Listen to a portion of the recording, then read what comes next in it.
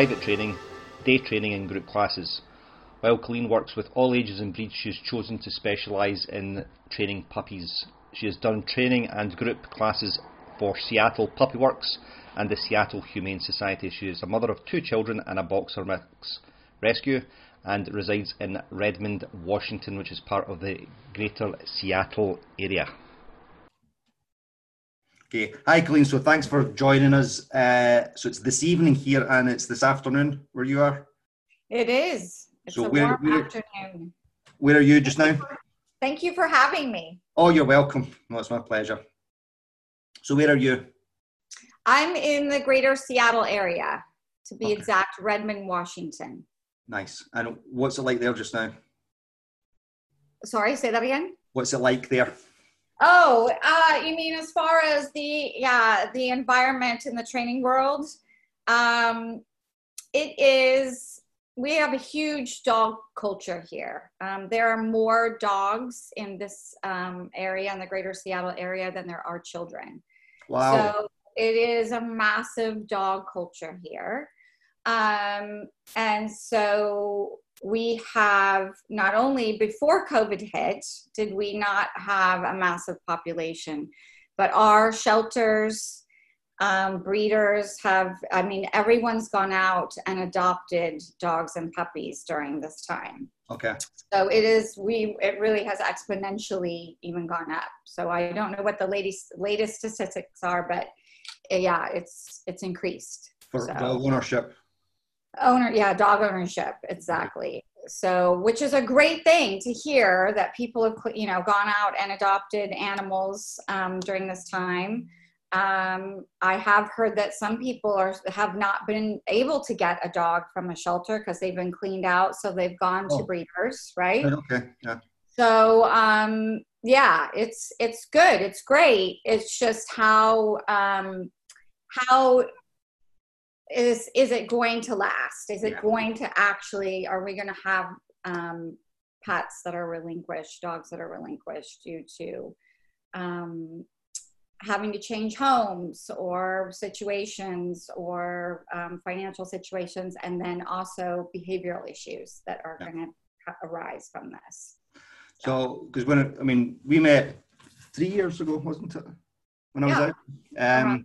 And the leashes, it was so the company that makes the Wonder Walker, Doodads is Christopher's or Paul's company, and those leashes that we use, he was saying that, and this is where it struck me as so it's an 8-foot leash which you can adjust, and he was saying that it's so that you can, it's so long so you can sling it over your shoulder and carry 2 coffee cups with your dog at the same time, which I thought was really cool. It is. You see all the coffee kiosks at the dog parks, and people carrying them around while they're at the dog park, and walking around. Yes, huge dog and coffee culture here. Yes. Starbucks was founded in Seattle, wasn't it? It is. Yes. Yeah. And then we have, the crappy weather that makes you want to drink a lot of coffee. Yeah. Don't talk to me about crappy weather. All right. It's not far off. It's not far off. You get a summer, we don't. I blame everything on the weather here. If anyone's being grumpy, if they're too introverted, if they're treating their dog badly, it's all blamed on the weather. When I was there in 2017, and I think after, I can't remember how many people had mentioned it to me, but I think it'd been a record of how many days of consecutive rain that you'd had. And it was something like 200 or something. It was ridiculous. Yeah. And after I'd heard it, and after the 10th time, and I then said, nobody's mentioned that since I've been here. We had 200 days of consecutive rain. Yeah, it can be. It absolutely can be. And for a San Diego girl, California girl, it can be tough. Yeah, cool. Okay, so we're going to talk about COVID dogs and COVID puppies today. Yeah. It's job security for me, but at the dog's expense. And it has been really tough to see, particularly separation anxiety and just lack of socialization. Okay. Dogs painfully afraid of everything. And what do you think has caused that? Well, I think that owners, you know, so when I ask them, are you socializing your dog? And I always, the next sentence is, and I don't mean just with other dogs, because a lot of people have this conception, right, that just means like socializing with other dogs. So I rephrase it and say, what are you exposing your dog to? What, right? The exposure. And often it's like, well, we haven't left the house, or we're just walking in the neighborhood. And, but he, you know, greets other dogs in the neighborhood and he seems just fine. Or we try to take different routes in the neighborhood when we're walking. And most of these people are living in suburbia. Most of them. Yeah. So it's really getting across to them that that's not enough. It just isn't. And puppy play, we do have places that are open and that you're able to do that. So I encourage, that's one of the first things that I do encourage them to do within that first 5 months, is get in there and play, have the puppy play with other puppies. And fortunately, one of the places that I recommend is more of a city dwelling. So I said it's kind of a double, right, socialization. You're taking the puppy to play with other puppies, but you also have, you know, buses and homeless people and all the other noises, right, that are coming from that. And so, yeah, it's lack of knowledge to your answer. It's a lack of knowledge of what socialization actually means. So we've got, for this socialization, it's quite a specific concept within dog training, but when and without being kind of snobbish about it, when the layperson hears socialization, they think about us socializing, you know. Mm-hmm. So, but that's not what socialization is. No. It's this period. So they used to call it critical, but then it's now sensitive because we can still make some ground on it. So can you explain what that is a little bit, that socialization period? Yeah, so it's so important that there be positive experiences. So we're talking about sights, sounds, experiences, textures, smells, all of it, right? The world, all of the sensory. Think of all those sensories. And it needs to be a positive, because it is critical. It needs to be a positive association. So doing it gradually, doing it, you know, watching the dog and being an advocate for the dog, that if something, we're not forcing this dog. And that's the other mistake that people will make, because they're trying to hurry it along. And so they'll force the dog to experience something that it's not ready to experience. And now you've really got a bad association with it. So, anyway, it's that very critical time of having them have a positive experience with all of the worlds, the sights, sounds, experiences, textures of the world. That is so critical. So these puppies are experiencing this, and it's like a library going into their head. They're filing, okay, I've seen, you know, the man with the funny red hat on. I've seen the old person with the walker. I've experienced the big city bus. Right? So it's this filing that's going on, that we want that exposure, so that when they do come across it in the world, it isn't a hugely frightening experience and not a reactive experience, or having a negative reaction to it, right?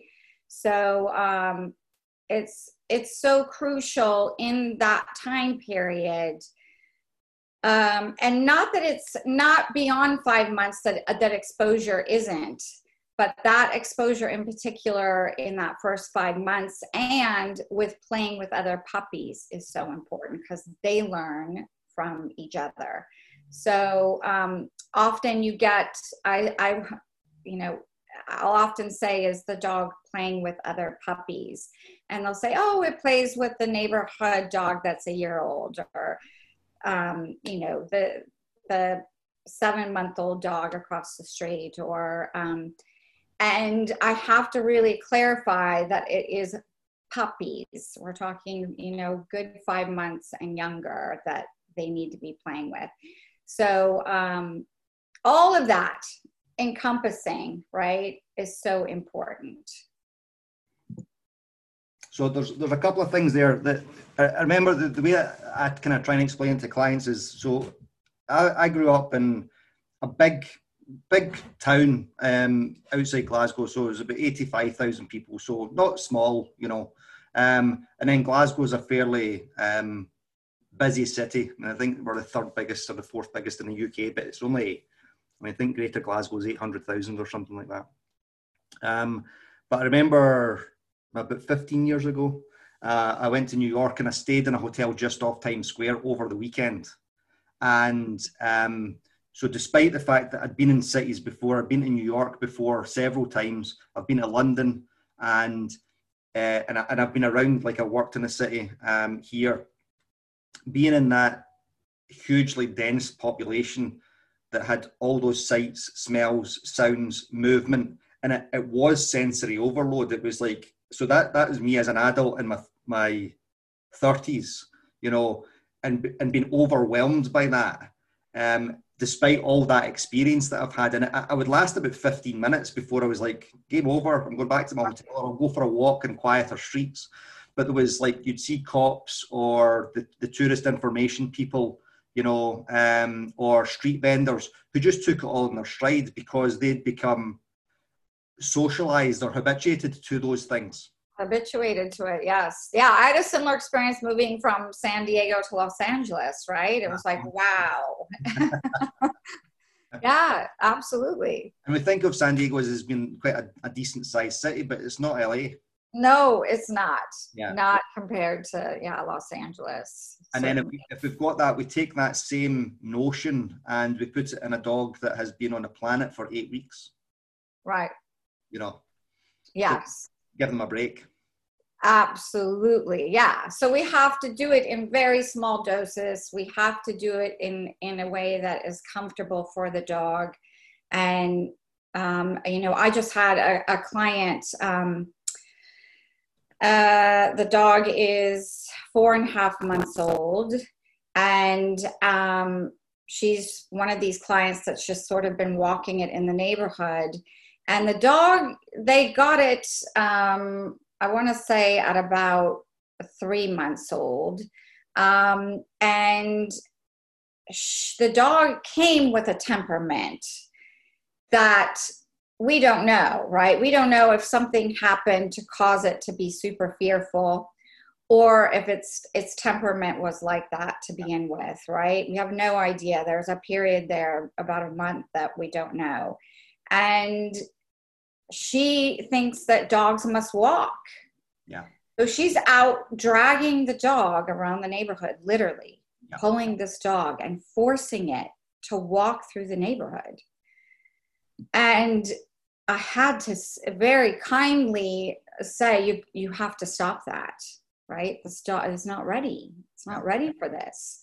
And just because maybe you go have a walk, if that's what you want to do, leave the dog, have a play with it in the backyard. And so, yeah, we have to, all dogs don't need or have to walk, especially if they're super fearful. We can't force them to do this. So what would be some of the signs there that you're seeing that the dog is scared or overwhelmed? What would we see in their behavior? Well, a lot of them will just freeze. Yeah. They'll just stop, right? And it's interesting because she says, well, you know, if it's usually just in the neighborhood that this is happening. If I put the dog in a car and I drive it to a trail, right? Mm-hmm. And we walk on the trail, or in another neighborhood, it's not happening. And I had to explain to her that the dog realizes that it's in a foreign place. It's probably so scared that it's not going to leave your side. Yeah. Where it is actually having a voice in your own neighborhood to say, hey, the house is back there. I know we're going in the opposite direction of it. I'd like to go that way. Yeah. So, the dog pulling you back to the house is a clear sign. I'm not ready. I don't want to do this. And that can be, sometimes that's the only sign. There's not lots of other overt signals that the dog's frightened, like ears back, head down, tail down, shivering. Very often they don't even appear. Right. And then the client the dog owner will mistake it for stubbornness. Absolutely. Yeah. He's just so stubborn, it's ridiculous. He's a dog. Why doesn't he want to walk? And so yes, it's misconceptions of what, how you're supposed to take a dog, and especially one that might have a temperament of being fearful, and how you're supposed to expose it to the world and letting it have a say. And how that's done. Yeah.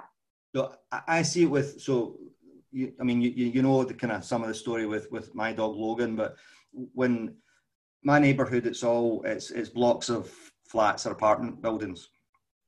And there's sometimes that he just goes somewhere and just says, I don't want to go that way.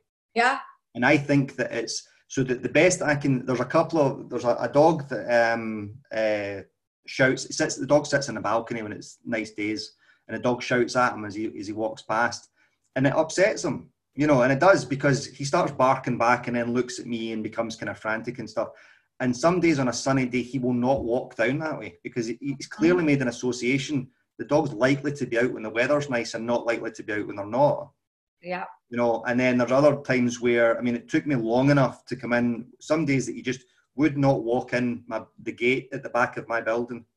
He just, and I don't know what it was. The only thing I can think of, it was a smell that he's not like, or he's got a memory of, or a bad association. And I just took my time with him and said, that's fine. And a couple of times my son was out walking with him one day and took him out for the toilet, and he had to call me and he says, he's not moving. And that's fine. And I just went down and he's big. He's 34 kilos, which is about 70 pounds or something like this. And I just picked him up and carried him into the building, and then he walked up the stairs on his own. But it's recognising he's having a hard time. Yes. So yes. Help him out. Yes. Well, and also there are dogs, just like people, that just want to stop and watch something and observe it. Right? They see something. They're not necessarily afraid. They're just wanting to take it in and observe it, right? And just scan everything that's happening, and, maybe wait till it passes and then they're okay to move on. But, we have to, we really do have to think about each individual dog, and maybe there's some dogs that just like to stop a lot and take it in, right? Rather than just hurrying along. We always assume that it's a dog. It just wants to pull us forward, right? Yeah. But sometimes we're the ones having to actually stop when we don't want to and let the dog, whether it's smelling something, investigating, or just watching it, observing it. Yeah. Absolutely. Cool. Okay. So you're at a cafe. What type of drink do you order at a coffee shop? What do you take? At a coffee shop, my new obsession is matcha green tea lattes. I'm not a big, so I am sacrilegious here in Seattle. I am not a coffee drinker. So everyone thinks I'm very weird and strange. I don't drink coffee either. I don't drink it. I have a nice big smoothie, a shake in the morning. That's my coffee. But I do like matcha green tea lattes. And in the summer, I get an iced one. It's really lovely and it's healthier. And anyway. There was, I'd met a friend of mine a few years ago at a Starbucks, and I'm not a massive fan of Starbucks. I don't drink coffee and their tea's rubbish.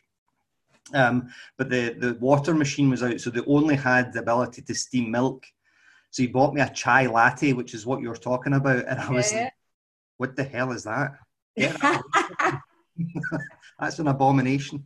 Yeah. Oh, okay, right. If you could go back in time, what one thing would you tell your teenage self? Oh, for God's sakes, relax. Don't overthink everything. And yeah, be more interested in who you are and being more true to yourself than worrying about what others think. So I saw a really nice, and it was Brene Brown. We were talking about her just before we started recording, and she was saying there's a massive difference between belonging and fitting in. Yeah. So. Massive. Yes. Yeah. Yeah. So yes, not doing things to fit in. Yeah. Yeah. Cool. Okay. Right. So over with COVID, we've seen lots of that stuff didn't happen with the dogs. And so because people are at home more, the dogs are with them all the time, and we'll not talk about separation issues. It's far too big a topic. Yeah, I agree. Now, and you need professional help with it anyway, if it's going on with your dog. So you've got these dogs that are fearful, because they've missed that sensitive period and they're now 5, 6, 7 months old. So what kind of things do we do in order to help those dogs? Well, we have to do a little bit of backtracking, and we have things that are scary, and we have to make them unscary. And so typically, most dogs are very food motivated, and highly reinforcing and rewarding them through any type of experience at a comfortable level. Again, we're taking into account how comfortable is the dog with this experience or thing or sight or sound.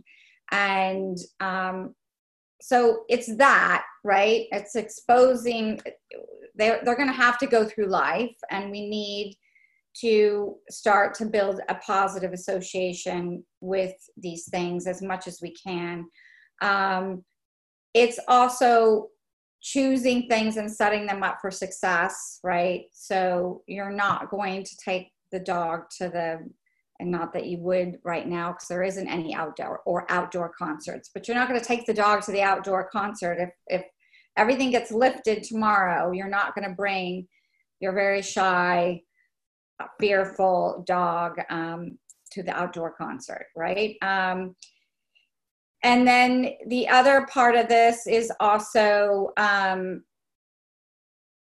is realizing that maybe, right, you have to have some, depending on the degree, but you have to have some sort of acceptance to the fact that your dog is never going to be the dog that rushes in and is, right, the life of the party. And so having that acceptance and then making choices based on that. And then doing as much as you can to reverse any bad associations. Right? So we see it here. I mean, where do if dogs are coming in from other countries, and we're trying to do this without sounding hideously xenophobic. So what countries do you get your dogs being imported from for rescue? So Costa Rica's one, isn't it? Costa Rica, Mexico are two probably of the bigger, yeah.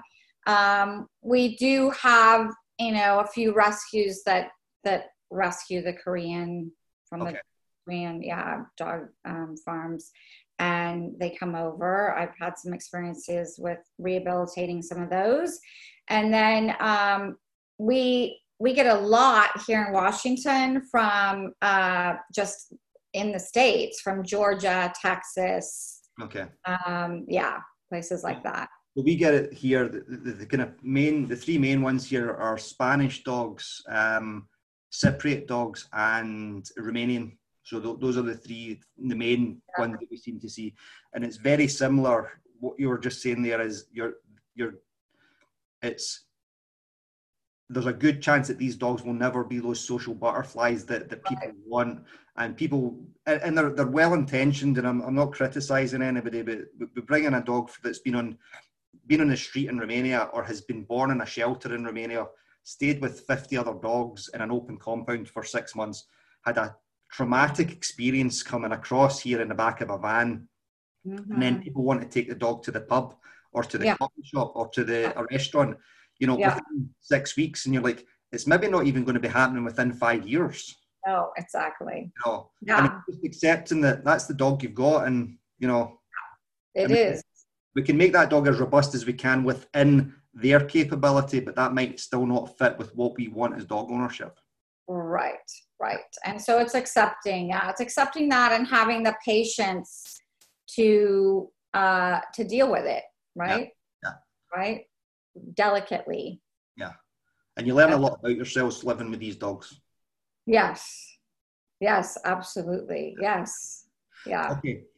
So we've talked about some of the solutions and stuff like this. So if people are, depending on what happens with the pandemic over the next X amount of months, because that's what it'll be 6 months, 12, 18, could be 2, 3, 4 years before we're back to some semblance of something. If people are getting, there's a good chance we'll get locked down again, there's a good chance that will happen. So if people are buying puppies and we are in lockdown and they're buying a puppy during that time, what are kind of things that they should be aware of in order to prevent some of these problems? Well, I always say, I realize like you don't want to go out recklessly exposing, for the puppy's sake and for your sake because of COVID, right? You don't want to go out recklessly, but bring your dog, if you've got to go pick up some things for your home project. Everyone's doing home projects right now because they're stuck at home. Take your puppy to the Home Depot, the Lowe's, the place that you're going to pick up your supplies. Take your puppy. You can put it in the cart. You can put it in a carrier. You can have this experience. Bring your high value treats and pick a quiet time, not a super busy time when you go, and pick aisles to go down that aren't riddled with, all the craziness, and have the opportunity to expose your puppy. I personally don't see there being excuses. Yeah. And granted, we don't have outdoor concerts and we don't have, cafes littered with people, but we do have opportunities to get, you can still go sit around a park a playground where there are children playing and running and screaming and all of that's going on, right? They don't have to interact one-on-one with the children. It's just that exposure, right? So I honestly, yes, you have to make a little bit more effort, and you have to get out of the house, and you have to, for the people who are saying, well, we're just not leaving the house, so there's no opportunity for alone time for the dog. And I say, well, you could choose to have a walk without the dog. The dog doesn't need to be on every single walk that you go on. Have the dog in the crate for a half an hour with a really nice chew, a really nice bone, while you go on a walk for a half an hour with your family. So there are lots of opportunities. You have to schedule them in. You have to make them happen. We're not in a lifestyle right now where they're not forced upon us. We're not just automatically leaving for work. We're not automatically leaving to go have dinners at friends' houses or having people over, right? So getting out and finding places where you can safely expose your dog has to be scheduled in. Yeah. Yeah. You have to put it on your calendar, right? And on you go, sorry. Yeah, I like to say, 6 new things a day for a puppy, okay? And that could be a new person, that could be a new puppy, that could be a new sound experience. So 6 is totally doable. Yeah. You can make it happen. I was thinking about it that when I'm working with clients, and I'm always trying to always looking to future-proof stuff, so say to them, we need to do this now, or it's going to be a problem in 6 weeks, 6 months, a year's time if we don't get it done. And it'll be a much bigger problem because, the dog will at least have that practice, of doing that stuff. So even if the worst came to the worst, because I was thinking of it just as you were talking there. So Italy was, their lockdown was extreme. They had to get the food deliveries to their houses, their homes. But we've got, if somebody was getting a puppy and that happened, that they turn around and say you can't leave your house at all. Right. So then we've still got options. Well, you can get an app with noises on it, and you can sit there and play the app of the thunder, the whatever it is on the noise app. At least that's something, right? You can have some exposure, through technology, simulating these things, right? Life experiences. So yes, I get it. That is quite extreme. You wouldn't be able to leave your house, but you can make an obstacle course in your home, right? Go in your garage and get some things you can make a platform the dog has to walk on. You can get something wobbly, maybe the dog has to try and put its paws on. Something that's crinkly, makes noise, or, right? You can start to simulate an obstacle course in your home or in your garage or yard that might be replicating what's out in the world, right? And the minimum that's going to do anyway is that you're going to have. So I remember reading, and I'll stand to be corrected on this if somebody wants to, is listening to this and wants to contribute wherever they hear it.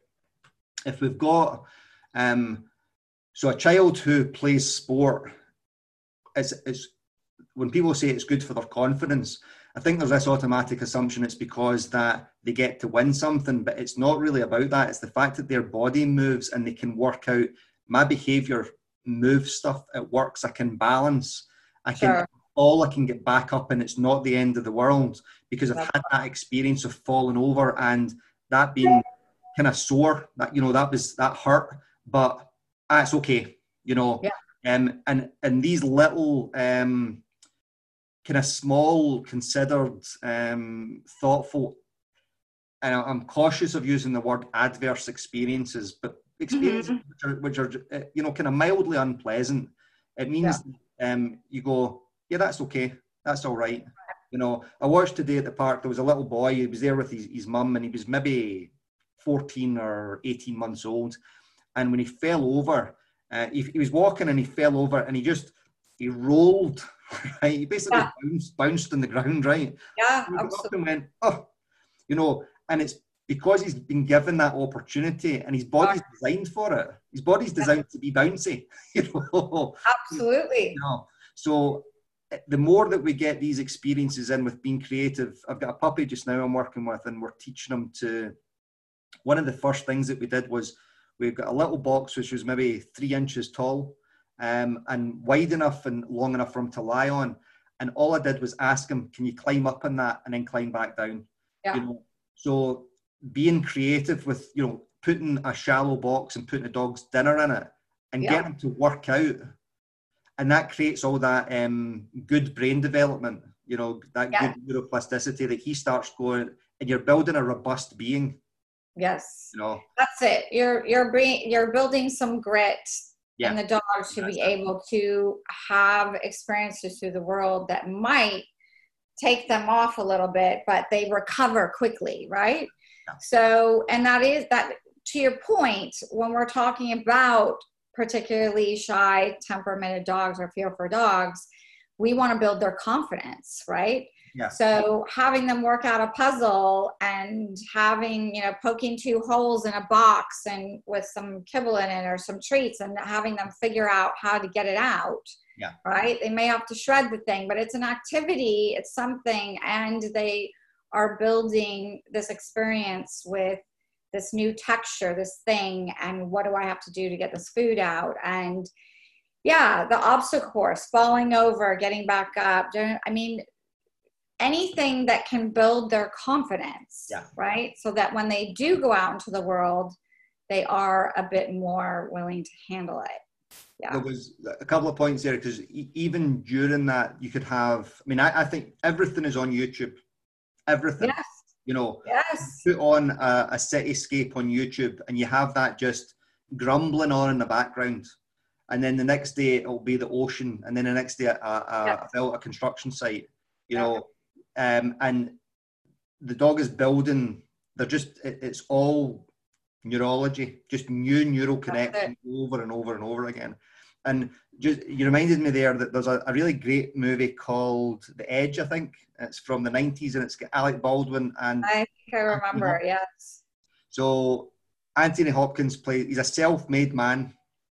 So he's supposed to be like a tycoon, like, you know, Vanderbilt or Rockefeller type. And Alec Baldwin is a photographer. And they crash in Alaska. And what happens is that Anthony Hopkins is older, you know, and he's smaller, and then Alec Baldwin and all his magnificence in the 90s is this big, handsome, physically capable guy. But he falls apart, and the reason why he falls apart is because he's never been challenged in his life.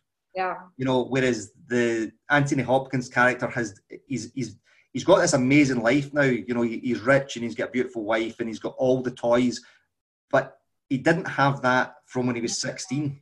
And he built that and put through adversity in order to get that, you know. Yes. It's similar. Those things are just having these little experiences.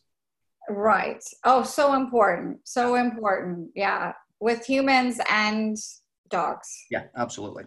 Cool. Okay. What's the best advice you've ever received? That's probably going to be similar to what you would go back and tell your teenage self. Or is it? You know, I think one of the best pieces of advice I've gotten, and it's taken me a while to learn it. I've gotten it several times throughout my lifetime, but actually, I think I actually am I practice it very well now, is you don't have to, and what's that saying? You can't, the stair, was it Martin Luther King that said you take the stair one step?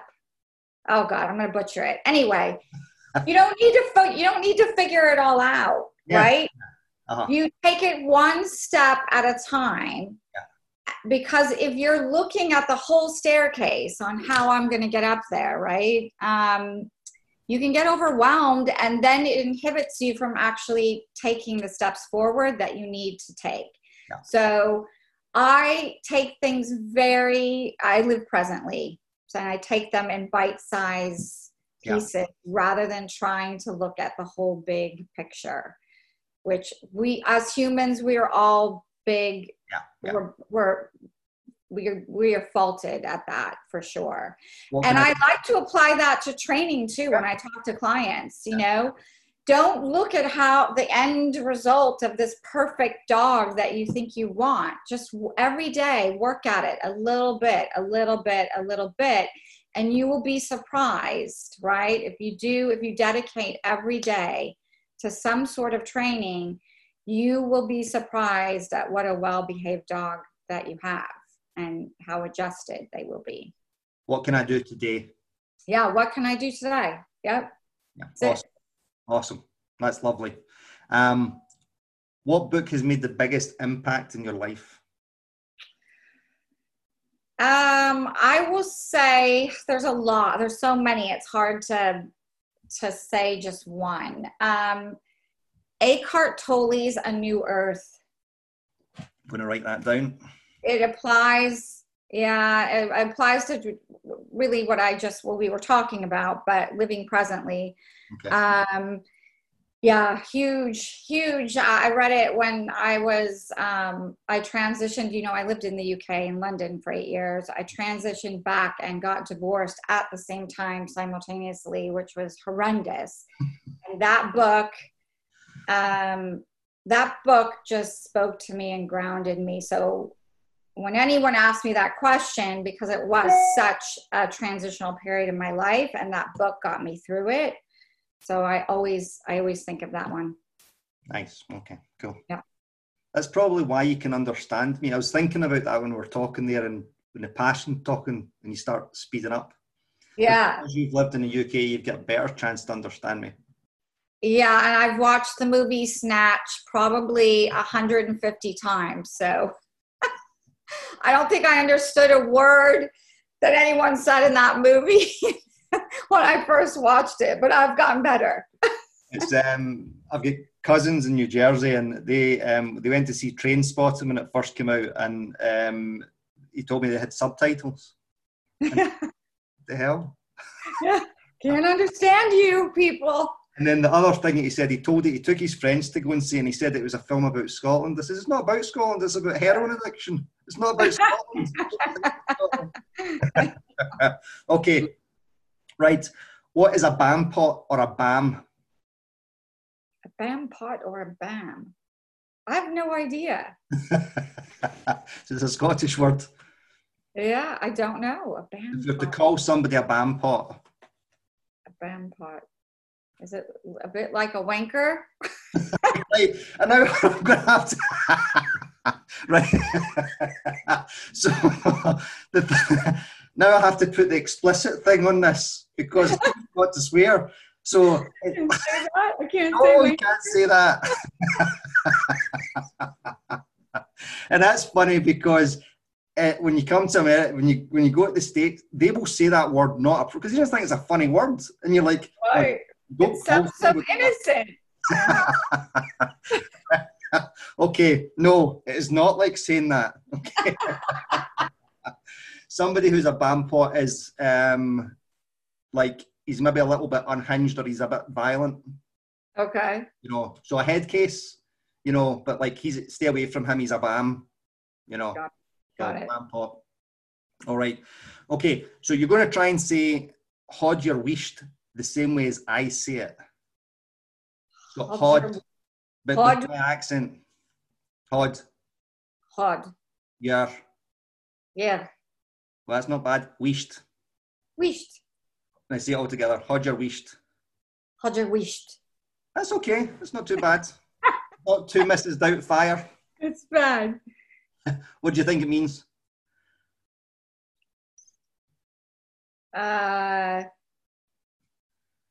Get your head together. It means be quiet. Oh. So hold your wished. Wished. Shh, shh. Okay. Yeah. Okay. Yeah. Hold your wished. Okay. Right. Last two.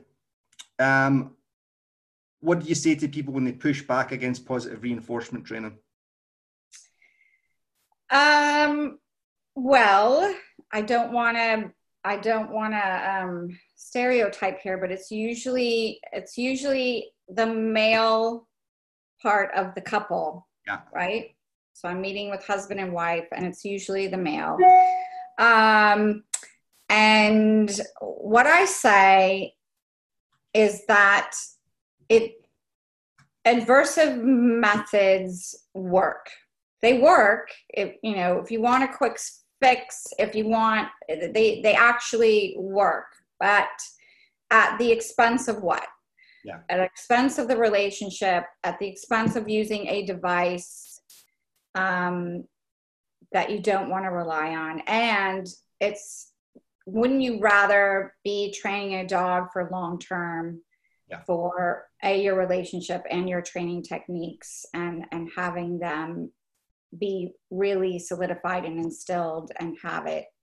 So I actually, to be honest, I use a bit of a an analogy or a metaphor with the husband and wife, and it usually goes something like this. You know, if your wife wanted you to wash the dishes every evening, and she just shocked you or clubbed you over the head every time you didn't, you know, would you eventually do them? You know, and you know, yeah.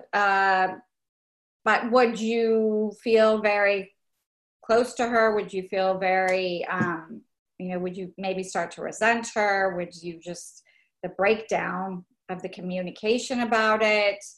You know, what would your relationship would probably suffer. And then I use the reverse, right? If she kind of loved on you every time the dish got closer to the sink, and that she was giving you positive feedback about when you were actually, and then bam, you're doing the dishes, and you know, you had a really hot night that night of love making, you know, would you do the dishes more often? Probably. So anyway, I always get a laugh out of it. It breaks them. I go into the science about it too, you know, that it is actually, it's, you know, human proven and dog proven, that if we focus on what the dog is getting right and we teach it what to do instead of what we don't want it to do, then that what we don't want it to do sort of starts to go away, right? If we really, so I give them many examples, and I just win them over with my charm. Okay, right. Finish the sentence. Dog training is? Dog training is a spiritual relationship. Nice. That's lovely. Because it's a direct mirror to you. Yeah. So how are you interacting with that dog? What kind of relationship do you have with that dog? How are you inspiring that dog to do what you want it to do? Or how are you speaking to that dog that is relevant to them, right? So that's a direct